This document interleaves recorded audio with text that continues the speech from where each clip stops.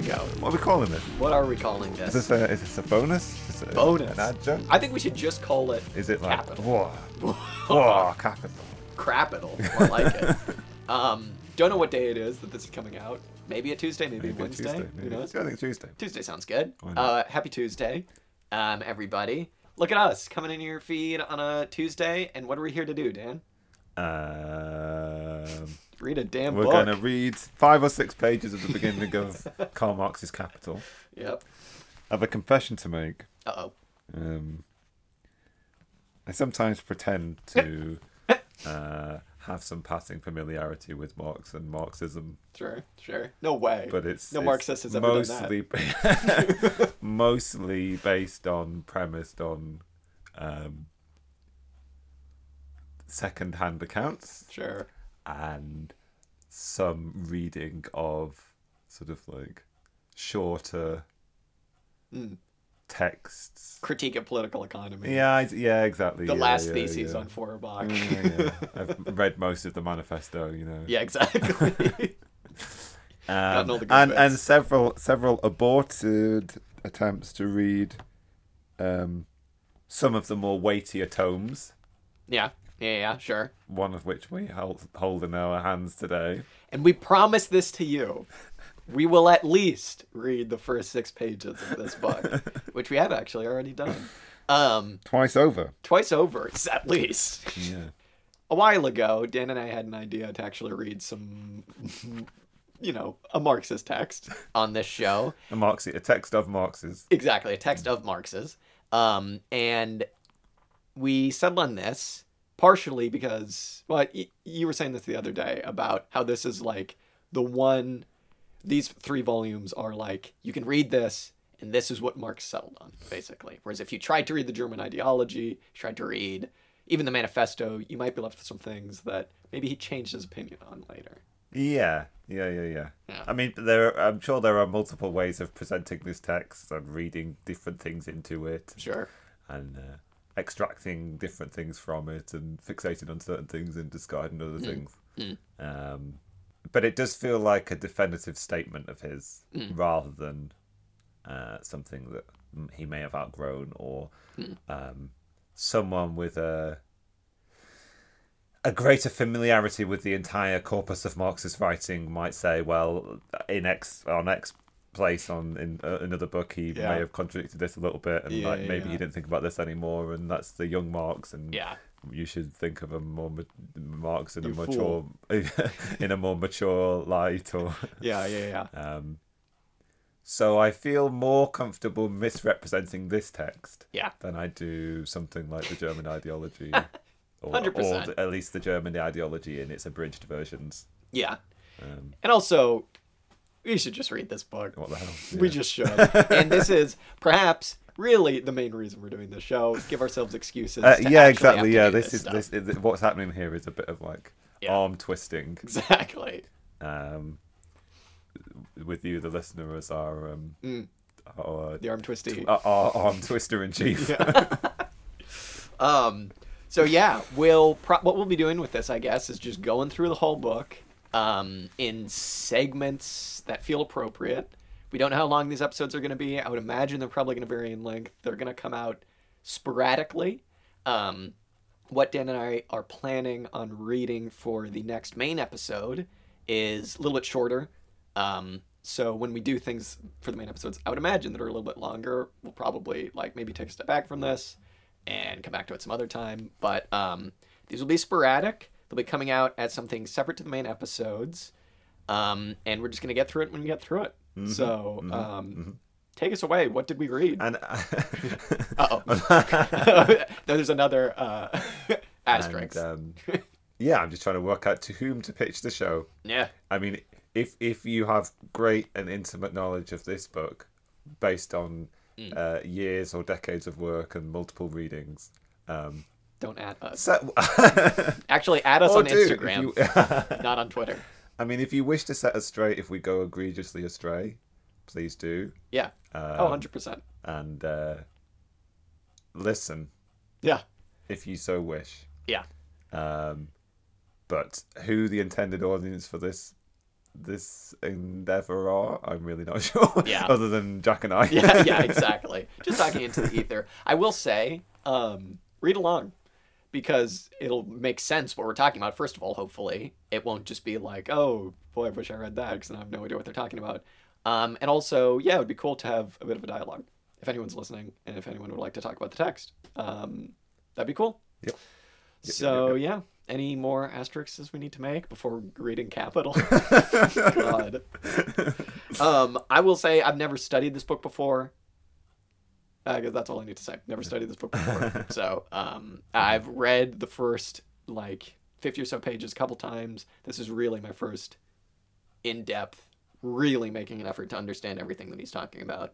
And I believe it'll be fulfilling. Yeah. At present, the only other text we've referred to is David Harvey's companion to reading Capital. Yeah. Which is out by Verso. Yes. It's been kind of funny. Yeah. He's a funny guy. So yeah, we might be referencing that a bit. Other than that, though, Marx Capital, as my book says. Should we go for it? Yeah.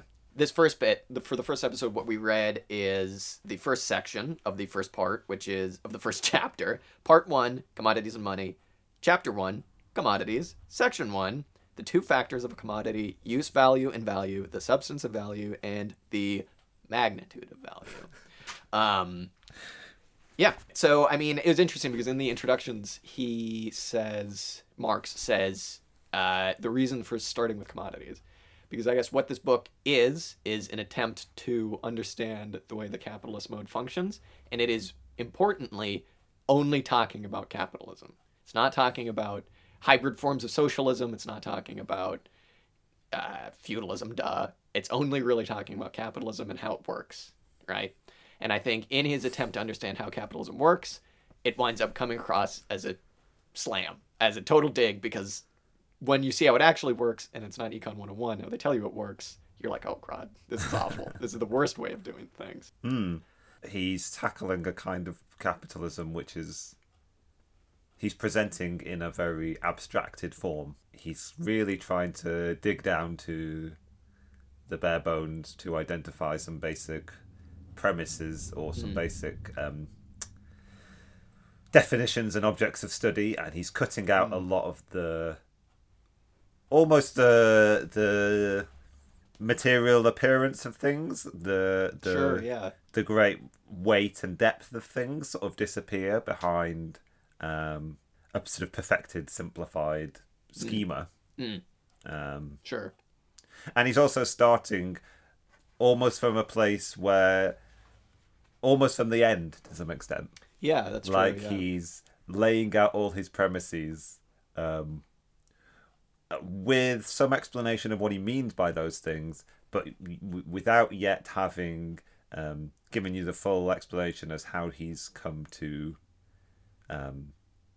these conclusions to some extent. Yeah. And he will make certain declarative statements and then give you one line which is supposed to justify the fact that he's decided that the substance of value is labour. Yeah, and then he goes, moving on. Yeah. And to some extent, that's just, I mean, that's the way he's chosen to write the book. Totally. And obviously, it's a weighty tome, and these things are going to play out as he applies the abstractions to more concrete, specific conditions.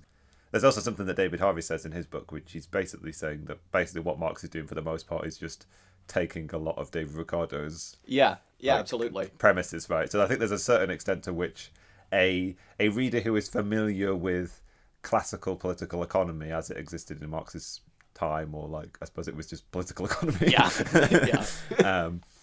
it existed in the first 2/3 of the 19th century.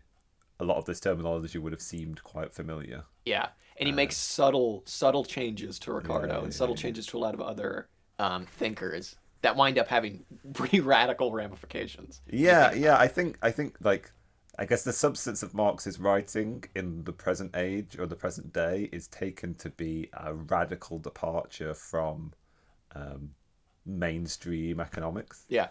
But I mean, this was intended to be a contribution to the school of the study of political economy. Yeah. Yeah. And an intervention in other people's works, but a dialogue with other works. Exactly. It was a development upon thinking that already existed. Which it absolutely was. Yeah, I mean, yeah. like, we think of Adam Smith. David Ricardo isn't really in the public, I think, lexicon as much as Adam Smith, but we think of Adam Smith as being like a proto-Hayek now, right? Like, we think of him as being this, like, free marketeer, invisible hand kind of guy. But, you know, he came up, I believe, with the labor theory of value. David Ricardo expanded on it, and Marx took it the next step. Yeah. I mean, you know, there's a reason that a lot of people, Lenin included, and David Harvey, believe that one of the main building blocks of Marx's thought was British economics, because it absolutely was. It was just taking it to its next logical conclusion. It's kind of the data sets, at least to me, kind of moved on, and capitalism evolved and stuff like that. So yeah, that's that. And I suppose we should probably say, I want to say this, but why he starts with commodities and not with money and not with trade and anything like that, or this kind of gets into trade, is because the first sentence of this whole book is basically him saying that where capitalism is, where it exists, it presents itself, I'll just basically say what he says, it presents itself as an immense accumulation of commodities. And so he basically just uses that as a jumping off point to basically say, so to understand capitalism, we need to understand what a commodity is, how it gets exchanged, how it gets its value, and that's really where he takes off. He also says that this is by far the hardest part of the book, and he kind of, in one of the prefaces, I think, or it might have been in a letter, he says something along the lines of, he expresses some concern about beginning with commodities, because he says, to make this understandable to people, you have to start with commodities to understand capitalism, but in so doing, you're starting with the most confusing thing, and it can be kind of alienating to people and kind of off-putting. Which it kind of is, but once you have to actively think and actively really try and understand what he's talking about, because each sentence, like we said, this is 5-6 pages, but every sentence he's putting something new forward, and you have to really make an effort to really think about what he's talking about. So, yeah, Dan, you want to hit us with how he describes what a commodity is? It's interesting, isn't it? Because, he is setting up a vision of the capitalist world which is interested only in this sub-unit, the commodity. Like, the economy is a accumulation of various commodities, and its basic unit is the commodity. But then he proceeds to strip away from our understanding of that anything that's specific to the thing itself. He's not interested in what wants it satisfies. He's not interested in whether it's intended to be consumed or intended to be used as an input to other production. Or how it does any of that. Yeah, he's not interested in what ends it satisfies. He basically says the commodity satisfies some wants in people. And then he says the nature of such wants, whether, for instance, they spring from the stomach or from fancy, make no difference. Yeah. So it's like he just doesn't. It's not of interest to us, like what they away. actually satisfy in people. Yeah. He's only interested in the thing in a sort of abstracted fashion kind of thing. Yeah. One thing I noticed when he was talking about commodities is maybe I just misinterpreted it, but it didn't seem like he bought up commodities as services really at all. He might do that later on, a commodified job role is like you completing a service for holding some pig feed, perhaps. But he basically just kind of seems, and it's probably just for clarification's sake, just to be like, again, guys, we're not interested in what the commodity actually is. Just this, unified thing that is a commodity. It could be a table, could be a dog, I guess. It could be a car, a house. Commodity. Don't worry about it. Yeah, and basically the only quality of a commodity that he's interested in at this point is that it satisfies some use. Exactly. Yeah. It has some value that stems from its usefulness to a human being. Yeah. Or to some process of some portion of the productive process. Yeah. That leads us nicely into the next bit that we kind of need to define, which is the three. I don't want to say forms, but like the three forms that value takes on. The first of which he says to explain what type of value a commodity has is use value. So that's exactly what it sounds like, basically, right? Use value is how useful something is, what use it has. A shovel is useful because you can use it to dig a hole. It's more useful to you if you need to dig a lot of holes, right? One thing he says is that this property of a commodity, meaning the use value, is independent of the amount of labor required to appropriate its useful qualities. So basically, he says that when we're dealing with use values, we're dealing with definite quantities, right? So as opposed to when he talks about the next form of value, which is exchange value, which is a little bit more complicated, the value that something has when it's being exchanged on a market, that you deal with qualities. Am I right there? Is that the? Well, I was quite confused by this because, at the beginning of the third paragraph, he says every useful thing, and then he gives a list of useful things, may be looked at from 2 points of view, of quality and of quantity. Yeah. And initially, I sort of wanted to attribute quality to one and quality to the other. Yeah. But then it does seem like there are places whereby there is a qualitative and a quantitative way of looking at. Yeah. Well, at least use value seems to be able to be represented by both qualities and qualities. Yeah. Quantities and qualities. Yeah, exactly. Yeah. But I suppose it makes sense, right? Like the more of a useful thing you have, the more use it represents. Yeah, true. But I think when he gets into exchange value, he's saying that you can only be dealing in quantities, I believe. So exchange value something only has a value in terms of like you can exchange it by the amount of things that you have. That's how much like the exchange value matters. Use value, you can have a bunch of useful things. Sure, that counts. But also the quality of the useful thing. That is like very important to the use value designation, I suppose, that you could make. I wrote a little note here in the margin because I think we'll get to the third type of value, which is just value, a bit later on, right?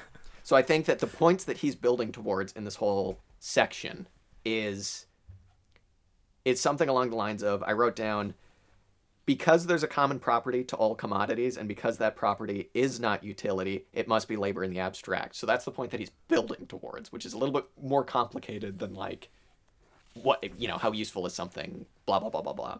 So that's why it's important, I guess, to understand use value, because you need to understand how that fits into the point that he's trying to make. You need to understand exchange value and what that all means to everything. And then you need to understand, finally, this third type of value, which is value with a capital V. Yeah, so I suppose we should get into exchange. Yeah, I suppose the interesting thing about use values to some extent is they're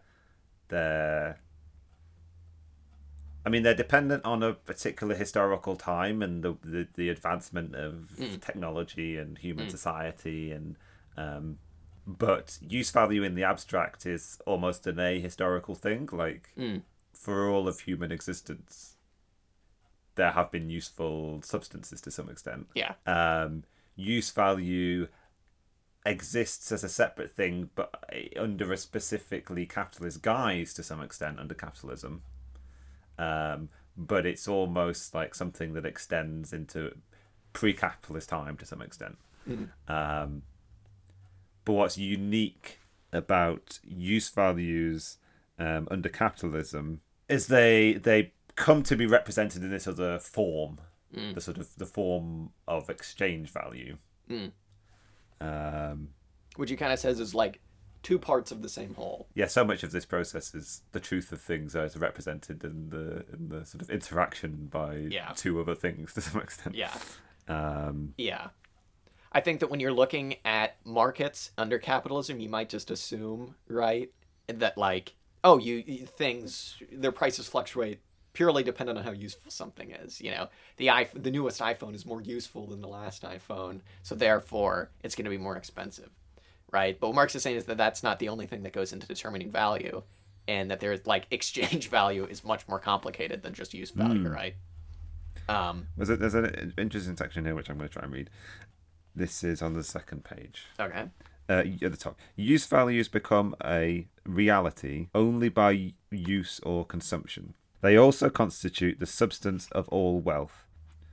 So, like, yeah, the usefulness of a thing is from where its wealth stems. Kind of thing. Whatever may be the social form of that wealth. So, like, I think here when we're talking about social form, we're talking about that wealth takes on a particular representation based on the society in which the useful product is existing in, kind of thing, or how it's represented by that society to some extent, or what that society even needs. Yeah. In the form of society we are about to consider, they are, in addition, the material depositories of exchange value. Yeah. So this is the relationship between use value and exchange value. So yeah, again, that's his attempt to explain the relationship between the two. Yeah. How I don't know what you necessarily think he means by use values as the material depositories of exchange value. I mean, it's, I guess, like you always hear about Marx as being this like ultra materialist, right? Obviously for good reason. But when he's talking about use values, that is a material physical quality that an object has. A table is useful if it's like, I don't know, big enough or stable enough for what you need it for, right? But exchange value, there isn't really a physical quality there. I guess we could just keep reading that next paragraph because he says, he would explain it better than me. Exchange value at first sight presents itself as a quantitative relation, as the proportion in which values in use of one sort are exchanged for those of another sort. A relation that's constantly changing with time and place. Hence, exchange value appears to be something accidental and purely relative, and consequently an intrinsic value, i.e., an exchange value that is inseparably connected with, inherent in commodities, seems a contradiction in terms. So he's basically saying that exchange value is constantly fluctuating. And like, he doesn't really mean that in terms of like supply and demand, because I think that like one of the main presuppositions that he's making in talking about capitalism is like, we're going to assume that capitalism, for at least right now when we're talking about it, supply and demand are in perfect balance, right? So the exchange value is dependent on more than just like those market factors. So he's basically saying that if you take for granted that you can sell a bunch of wheat, for example, and wind up getting, through an exchange of money or through just like an in-kind trade, I guess he's saying, you can wind up getting X amount of silk for X amount of wheat, right? If you take that presupposition and you just assume that to be true across a market, again, that's constantly changing. It's never just the same thing. You have to then assume that there is a common quality in all commodities, right? And this is kind of where it gets into like the immaterial bit of this thought. So he says, therefore, first, the valid exchange values of a given commodity express something equal. Okay, so that's basically he's saying that there's something in a commodity because you can exchange it for like, similar quantities of different things. There's something inside of those commodities that is apart from them, but also like a part of them. Secondly, exchange value generally is only the mode of expression, the phenomenal form of something contained in it, yet distinguishable from it. So he's saying that exchange value represents that thing that is inside of all of these commodities. And he eventually goes on to explain what that thing is, but it's important to realize that use value, that's something physically, material. You can just see it. That's how useful something is. Exchange value is not. It has this phenomenal immaterial form that it represents something. And what that thing is, that'll get us into the next type of value. But I think that that's one of the things that made it kind of click for me is when I realized that, okay, exchange value isn't something that you can really point to as being like, that's what causes exchange value. It's not something you can like hold in your hands. And it has nothing to do with the utility, really. Yeah, I suppose I don't know how well we've explained yet that, as you have said, exchange value has nothing to do with how much a thing exchanges for money at the moment. He's talking about the relationship between various commodities that are deemed to be of equal value, or equal worth, and a fair trade would be X amount of one thing for X amount of another thing. But he thinks that if you have 4 or 5 commodities and you can work out a certain quantity of each commodity, which would be a fair trade for a certain quantity of all of the other 5 commodities, at that point you're not really looking at something that's specific to the sort of material form of the thing. But there's something there. Yeah, how can it be that like I'm just trying to think of some use values that you'd be trying to compare, like Yeah. the tensile strength of a certain amount of steel. Mm. You can't compare that quality with Dog. with the fluffiness of a dog, or like. But then again, suppose maybe two commodities do have like something similar in common, but like what he's saying is there is a certain quantity of every commodity that would exchange fairly or evenly with a certain quantity of every other commodity that's in circulation. And his question is at that point, like, is it possible that it's something physical about the commodity that's being compared? Or is there, as you say, some other sort of immaterial, comparable thing that's not necessarily present or visible in the material appearance of the thing? And he comes away basically saying, right, that no, it's not the physical thing. It's not the comparable physical things. It's this other thing. There is something relatable about every commodity in circulation. I guess we should just go out and say what he says that is labor, right? It's a specific kind of labor. It's not just like the amount of time it takes me to make a table or something like that. It's a bit more specific than that. But this is where he's pulling from Ricardo and Smith before him and all these other syphilitic British people. I'm going to get offended. I think I've used that word 4 times on the podcast and only twice to refer to British people. Oh, okay. So... because the labor theory of value, as much as it gets tossed around by like, oh, what a Marxist idea. That was Smith's idea. The idea that a cup is more expensive than a different cup because of the amount of hours that went into making that cup. On a cursory glance, you kind of go, okay, that kind of makes sense, because like if you made a really nice handmade cup, that would take longer than supposedly just like a cup you buy at IKEA or something like that. But that isn't really how it works, and Marx realizes that. So this is where he begins to diverge from Ricardo and all those guys, because he says, well, this immaterial thing that is comparable across every commodity in an economy that gives them their actual value, that exchange value is based on, is labor, but it's what I've taken to annotating as the abbreviated acronym SNLIT. I write that down whenever it gets brought up. What that means is socially necessary labor time. And that is like what I'm going to guess this entire book is built on. It's what like all of Marx's thought is built on, is that it's not the amount of time that it takes, one guy to make something, because that wouldn't make sense. Marx realizes that. He goes, if you were to just, assign something value based on the time it took to make something, that would make absolutely no sense, because what about Jack? He takes forever to make that table, whereas a guy could make an even better table in half the amount of time. So where he abstracts from that is that this value, the third type of value, capital V value, socially necessary labor time. And what that is the average amount of time that it takes a society to produce a commodity. So it's like, if I take, I'm going to have to figure out how to do math here. If I take 4 hours to make everybody always says table. If I take 4 hours to make, I'm looking around. Coat? A coat, yes. If I'm a coat maker, and it takes me 4 hours to make my coats, each coat, but it takes the schmuck down the street 2 hours to make his coats, and for clarity, we're the only people on the planet making coats. The socially necessary labor time to make a coat is then 3 hours, because it's the average amount of time that it takes everybody to make a coat. So it's not as it actually exists in the world, although presumably there might be a third person who fits right in the middle, and hey, they take 3 hours to make a coat. It's not labor time as it actually exists. That's not what gives things value. That would not make any sense. What Marx is saying is what gives them value, socially necessary labor time, which is the average time it takes to create a commodity. I believe. Mm-hmm. Again, don't at me, but I believe.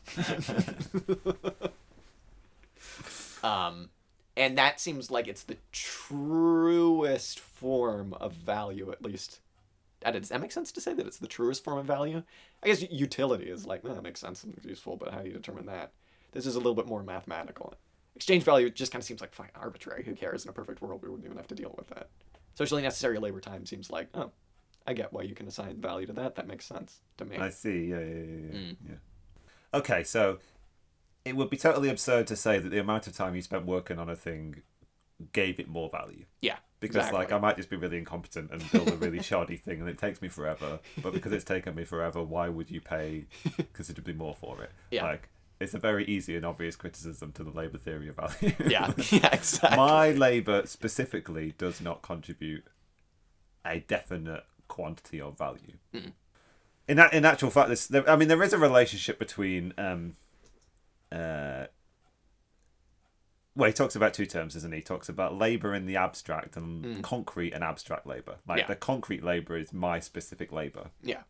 And the way he You're tends inept to labour. the way he tends to aims to talk about labour is labour in the abstract. So there's another example of him sort of abstracting away from reality and building a kind of sort of rarefied, perfected, sort of almost simplified version of a thing. Yeah. To be able to, I mean, for him, it's his effort to be as scientific as possible, right? Like it's to boil down to the sort of like perfected version of a thing. That things might not function in that perfected way, kind of thing, but that is the essence of his methodology. Anyway. Yeah.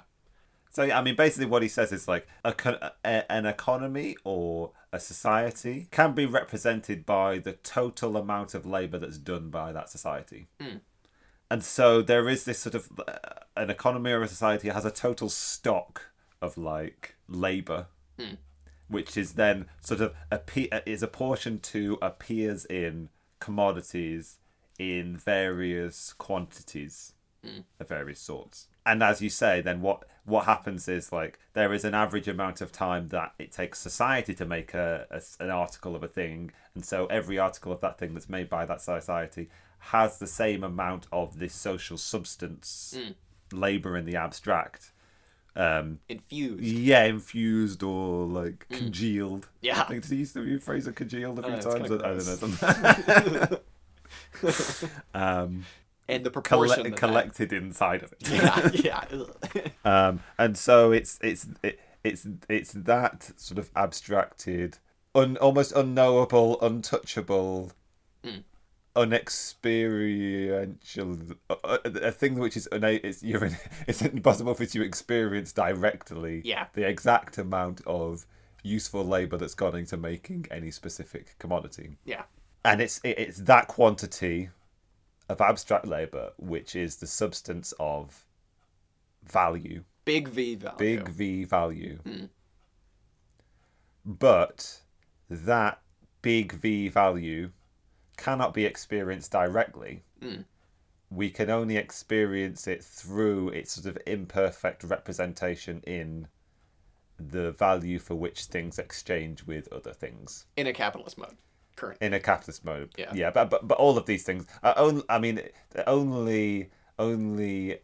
I think it would be correct to say, in my understanding, that only use value in this, in this schema, all of these pieces of terminology only apply to the capitalist mode of production. I suppose socially necessary labor time would be like the building block for building a socialist or a communist society, right? That's the type of value and utility that you would have to calculate for when you're developing a society without perhaps money or perhaps exchange value, without any of those kind of value forms. You would have to build from those two.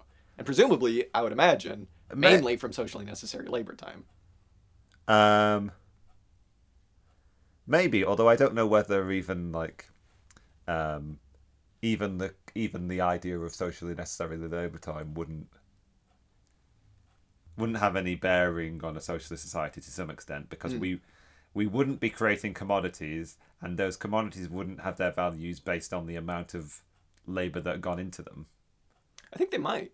I mean, if maybe you're definitely right about commodities, but I think that if we're talking about work that needs to get done to produce good quality lives for everybody, I think you'd probably, I'm sure that there are other like ways of calculating it, but I would imagine that a good starting point would be the socially necessary labor time. Yeah. Maybe. I mean, we're not out here trying to design a communist society, so I don't know. Somehow you'd have to also, I guess, design for utility. I mean, that is the question, right? How would you apportion work? I don't know. Maybe your interest would only be how much how much use value any piece of work made, kind of thing. True. Yeah. You might only be interested in concrete labor. Yeah. There might not be any desire to think about labor in the abstract, kind of thing. I suppose for the idea of like labor certificates. Yeah. Now we're off the rails. But if we're talking about like getting rid of money and having some sort of form of labor certificates to prove that you've done your work, to get from society what you put into it directly, that would be based on socially necessary labor time, because it wouldn't be based on concrete labor. It wouldn't be based on, God, we're supposed to be digging a ditch for, the aqueduct or whatever, and Jack's over here, took him 3 hours to dig 10 feet. It took, Joe Schmo over here 1 hour to dig 10 feet. We wouldn't get the same, like, I suppose actually we would get the same thing, because it wouldn't be about, I'm an idiot and I don't know how to dig a hole. Yeah, I mean, your social society oughtn't be interested in the amount of abstract value or abstract labor, the amount of value that's been contributed to a thing based on the concreteness of. I think maybe it would. I think maybe it would be based on the abstract labor and not the concrete labor. Yeah. Maybe. Yeah, I don't know. Yeah. Maybe I shouldn't have said that. No. I'm very pleased that we're having this digression, because the purpose of grappling with ideas like this might not be apparent if it weren't intended to inform our understanding of the society that we live in and how we need to change sufficiently the society that we live in so that it's not structurally capitalist anymore. Yeah. And it's these sort of like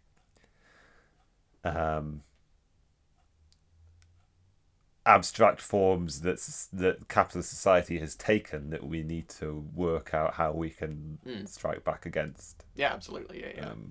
Exchange value.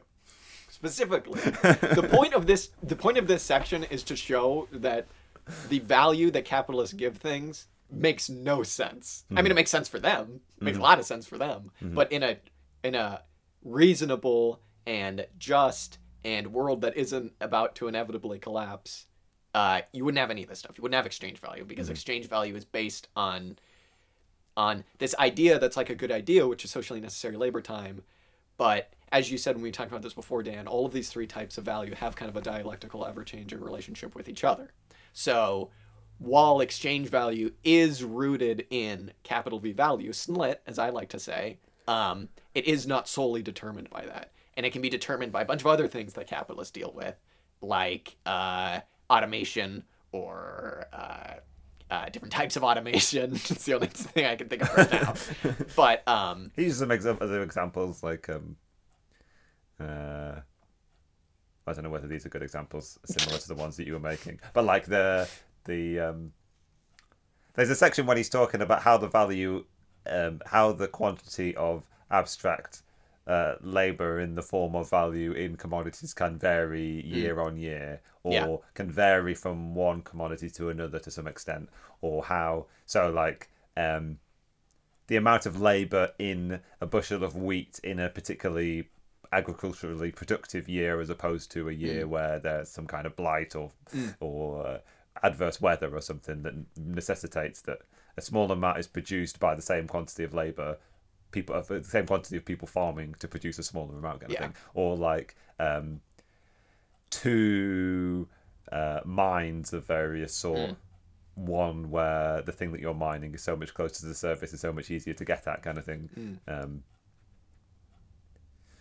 As opposed to like diamonds, where you really got to dig. Yeah. They produce a commodity with the same quantity of abstract labor in it, regardless of the actual amount of concrete labor that's gone into producing either one of those equal quantities of a thing. Does that make sense? Was that analogous to what you were aiming after? Absolutely. And that he uses quite an interesting historical example of the domestic industry of cotton weaving. And loom automation and stuff. And how that was affected by the factory, right? So a person whose labor hasn't changed at all, right? They're still making fabric by exactly the same fashion on their sort of like, I don't know, foot cranks, like home loom. I really don't understand how these things would the work. Home loom. But a factory opens where that has successfully mechanized this whole system, or utilizes human labor more efficiently because it's all in the same place, and blah blah blah. By virtue of the fact that they've revolutionized their productive capacities somewhere else, the value of the commodity being produced by the person making the thing in their kitchen has reduced because they haven't done it in no relationship to the type of labor that they're putting into their thing. And that's because the average time that it takes with the average skill to produce something as a society has gone down because of automation. And I mean, like, what we're seeing here is an example of how global capitalism is. Sure. Or how much capitalism is entirely predicated on the world market, right? Yeah, the market, exactly. Or like the communication of information via the market. This is why the market is so significant to capitalism, right? Like, it's only by these different people making their analogous commodities in different fashions. It's only when they take them to the market and find out how much they can realize for their thing, right? It's only when the person in the kitchen who has been making their linen tries to sell it and discovers that like the price has fallen massively because there's this massive glut, because like somebody else is successfully making far more for the same amount of time, kind of thing. So it's hinting to and pointing at how the capitalist system is a sort of interconnected web of human relations. But a web of human relations that are sort of abstract from us. We don't really know our connection to other people and other productive processes. But the people and the productive process happening in the factory can massively impact the livelihood of the person who's is still trying to produce along a different methodology in their house, kind of thing. And that's Harvey makes a good point in the section on this, which is very funny because we read 6 pages from Capital and his 6 pages are like 30 pages to explain it, which is really funny. But he makes a good point where he was like, why are we reading this? Why do you care? And he basically says, because in order to understand where you fit into all of this and who you are in this larger society, you need to understand the basic building block, which is the commodity, and how that gets its value and how that affects you. So I guess that's why Marx started with the commodity. I have a question that I wonder if we can get to the bottom of. Okie dokie. Okay. So to sum up what we've both been saying about socially necessary labor time, or as Marx called it, SNLT. Those were in his private letters, I believe. He says the value. You've been in the archive. I've been in the archives, digging deep from the original German, translated into English and then back to German.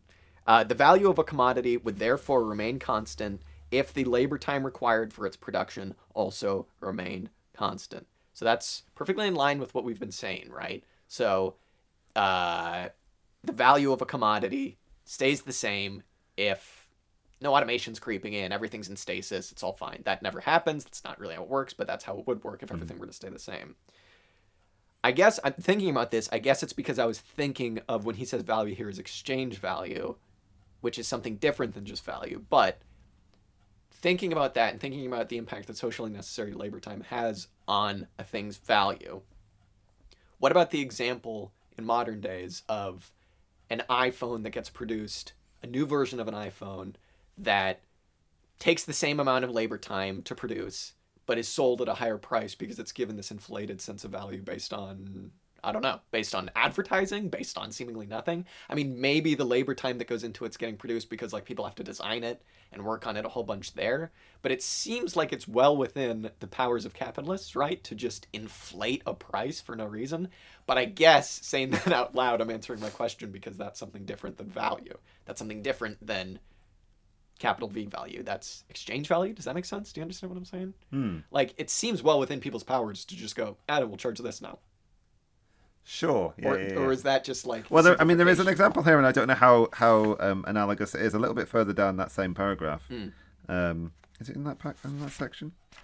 Jacob. When he's talking about the diamond mine, Mm. and he's referencing someone who suggested that, like, yeah, exactly, that person, that, like, diamonds have never actually sold for their true value. Yeah. Which I interpreted to mean that far more labour has actually gone into the production of those diamonds than they are successfully realising. Or is it the other way around? Like their value is overinflated relative to the amount of labour that's actually gone into them. I mean, have you ever seen Blood Diamond, that movie from Leonardo DiCaprio? Spoiler alert for that movie that came out a million years ago, where the whole thing is getting this one big diamond, right? And they finally get this diamond because it's going to be worth so much money. It's going to be worth so much. And they sell it to, like, this diamond bank or whatever, and then the guy at the end of the movie just goes and puts it in a massive hallway with a million other diamonds just like it. But it's still going to be sold at a hugely inflated price because it's seen to be this really rare thing. But it's kind of like, yeah, well, they got a bunch of them. They're just kind of artificially changing the price. Maybe that has to do with artificially depressing and raising supply and demand, though, and making you think that there's a bigger demand for something, or a lower supply, I should say. It makes you think that there's a lower supply than there actually is. Mm-hmm. And again, yeah, I guess that is what it is, because it's Marx here is basically saying we have to think about this in terms of stasis of supply and demand. What value actually is, not what capitalists make it, I guess. Mm-hmm. Yeah. And I think it would be fair to say that the rate at which things exchange is a representation of the abstract value in them, but not necessarily a direct correspondence kind of thing. Because if things exchange for their value, then we would know exactly the value of things. Yeah. But I think the case that's being made is we don't know that. And we only have this sort of like second-hand representation of value in the form of... We can only know value in the form of exchange value. Yeah. And to some extent use value as well, actually. I mean, the last paragraph of this section, he's like... Yeah, a bunch more of like asterisks and like, oh, wait a minute. Regardless of how much labour goes into a thing, if it's of no use to anybody, then it has no value. Like, useless labour confers no value. It's that relationship, which right? Brings us back to something which Jack touched on a little bit, which is more thoroughly worked out in Harvey's explanation of this, which is what's happening here is a whole series of dialectical relationships. Yeah. The reality of one thing can only be known by its the relationship between two other things, or its relation to two other things. I mean, Harvey's suggesting that all three of these pieces of terminology, value, exchange value, use value, like the truth of that one of those pieces of terminology can only be known with correspondence to the other two. So in terms of value, you can only know value. You only understand value if you understand that commodities have a use value. Like a commodity can't bear value if it doesn't have some kind of useful quality. And you also can't know anything about its value if you don't really understand the rate at which things exchange. You can't say anything about the value of a commodity if you have no idea how useful it is, and you have no idea at what relationships it exchanges with any other thing. Yeah. You can't just look at a thing and find inside of it like the amount of abstract labour that's sort of like gooey resides within it, oozing out of it, sloshing around inside. There it is. It's like the ether. Should we read that last paragraph? This is just take it or leave it. This is kind of confusing, but it's necessary to further his point, because this is like all stuff where it's go other than this, other than this, other than that, other than this. It basically says, and this is literally the last paragraph, a thing can have use value without having value. Oh, okay. This is the case whenever utility to someone is not due to labor, such as the air, virgin soil, natural meadows, etc. So that makes sense, right? But he also says a thing can be useful and the product of human labor without being a commodity. That makes sense. Hopefully my broad beans will be something like that. Whoever directly satisfies... Unless you try to sell them to someone. Yeah, exactly. Someone on the allotment. Whoever directly satisfies their wants with the produce of their own labor creates, indeed, use values, but not commodities. That also makes sense. In order to produce the latter, they must not only produce use values, but use values for others. Social use values. Okay, that also makes sense. Lastly, nothing can have value without being the object of utility. If a thing is useless, so is the labor contained within it. The labor does not count as labor and therefore has or creates No value. No value at all. I think that's actually the clearest paragraph in this whole thing. Because it kind of clarifies, like, what's going on in the back of your mind, whether you might not realize it or not, where you go, hey, this kind of doesn't really make sense with what he's saying. At least it's some sort of like declarative, concrete examples of things to some extent. I like how Harvey says one word that Marx uses a lot is appears. Yes. It's like he's like, be careful whenever you see that word, because he's trying to trick you. Yeah. Yeah, appearance does not mean there is a correspondence between two things, kind of thing. Yeah. There is not a one-to-one relationship. It's like things take on a sort of appearance of other things. Yeah. Lots of sort of spectral and ethereal. So that's it. Let's try and sum it up again, though, because now that we have all of these ideas, it'll be easier to see kind of that sentence that I had at the beginning, I think. So that sentence again was, and again, this is to understand capitalism, this is to understand commodities. Because there's a common property to all commodities, and we know now that that common property is labor, but not labor as it exists, labor that is the average among, socially necessary labor time. Because there's a common property to all commodities, and that property is not utility, it must be labor in the abstract.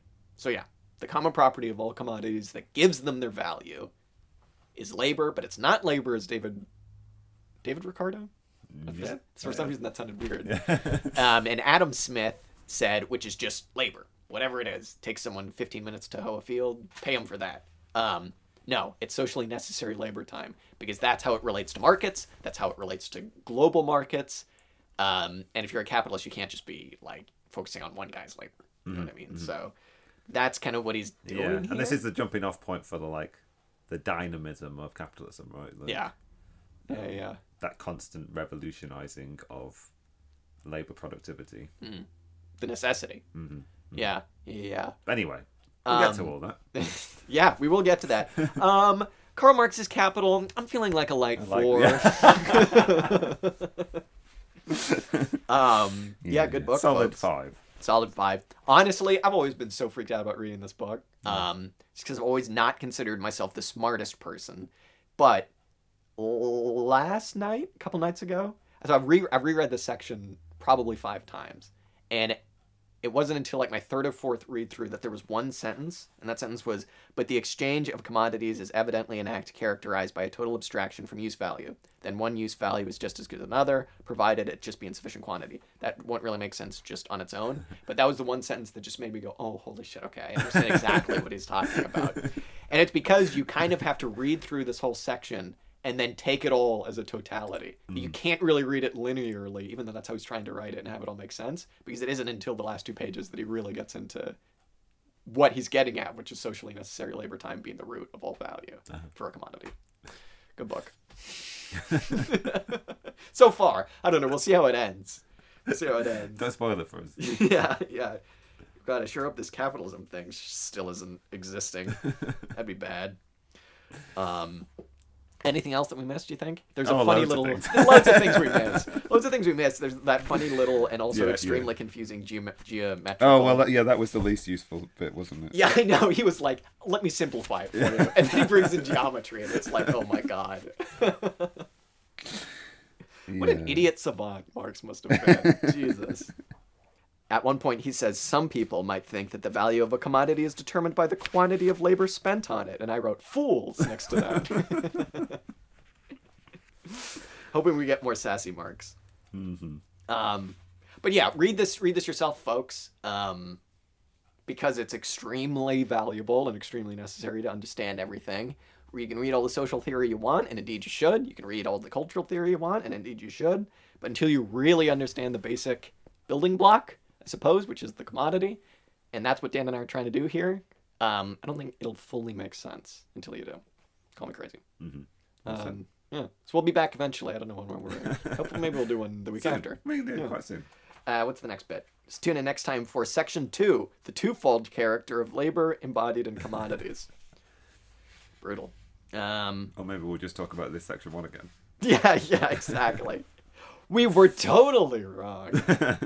Marx says all that matters is exchange value.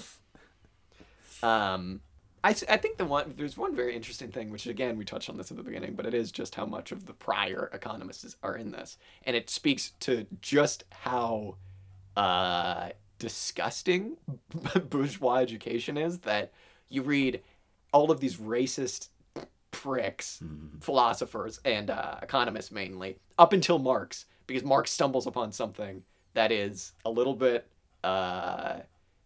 dangerous to understanding capitalism, which I guess is just socially necessary labor time right now. But it's like, oh yeah, sure, teach Locke. Yeah, we can teach Locke. Teach Adam Smith. You can, teach David Ricardo. We're getting a little close. We're not allowed to talk about the labor theory of value. Yeah, exactly. Or if we are, we're just able to talk about that. Labor as it exists, and you can easily scoff at that. The fool's annotation. But yeah, imagine if it was taken seriously that all wealth in society is created by the workers. Yeah, and not the job creators. The wealth creators. The wealth creators. Yeah, exactly. Imagine if you were to be told that exchange is fake and that it all doesn't really matter, and that you could just have a good life if everybody just put in the time and did their work instead of sitting around being schmucks with Scrooge McDuck style. I'm getting a little carried away. Don't be a schmuck. Yeah, don't be a schmuck. That's what we're saying. Okay, I don't know. Anything else, Dan? Be a schmuck without being a schmuck. Yeah, exactly. Communal schmucking. Yeah. I remember once you said, at one of my previous jobs, I said something about someone shirking work, and you were like, shirking work should be done communally. And I was like, absolutely, I agree with that. I absolutely agree with that. I suppose the same theory holds for schmucking. Being a schmuck. Yeah, communal schmuck. I've been Dan. Oh yeah, you have been Dan, and I've been Jack. Welcome to the Capital Reading Group. Bye. Do a better job of science. No kidding.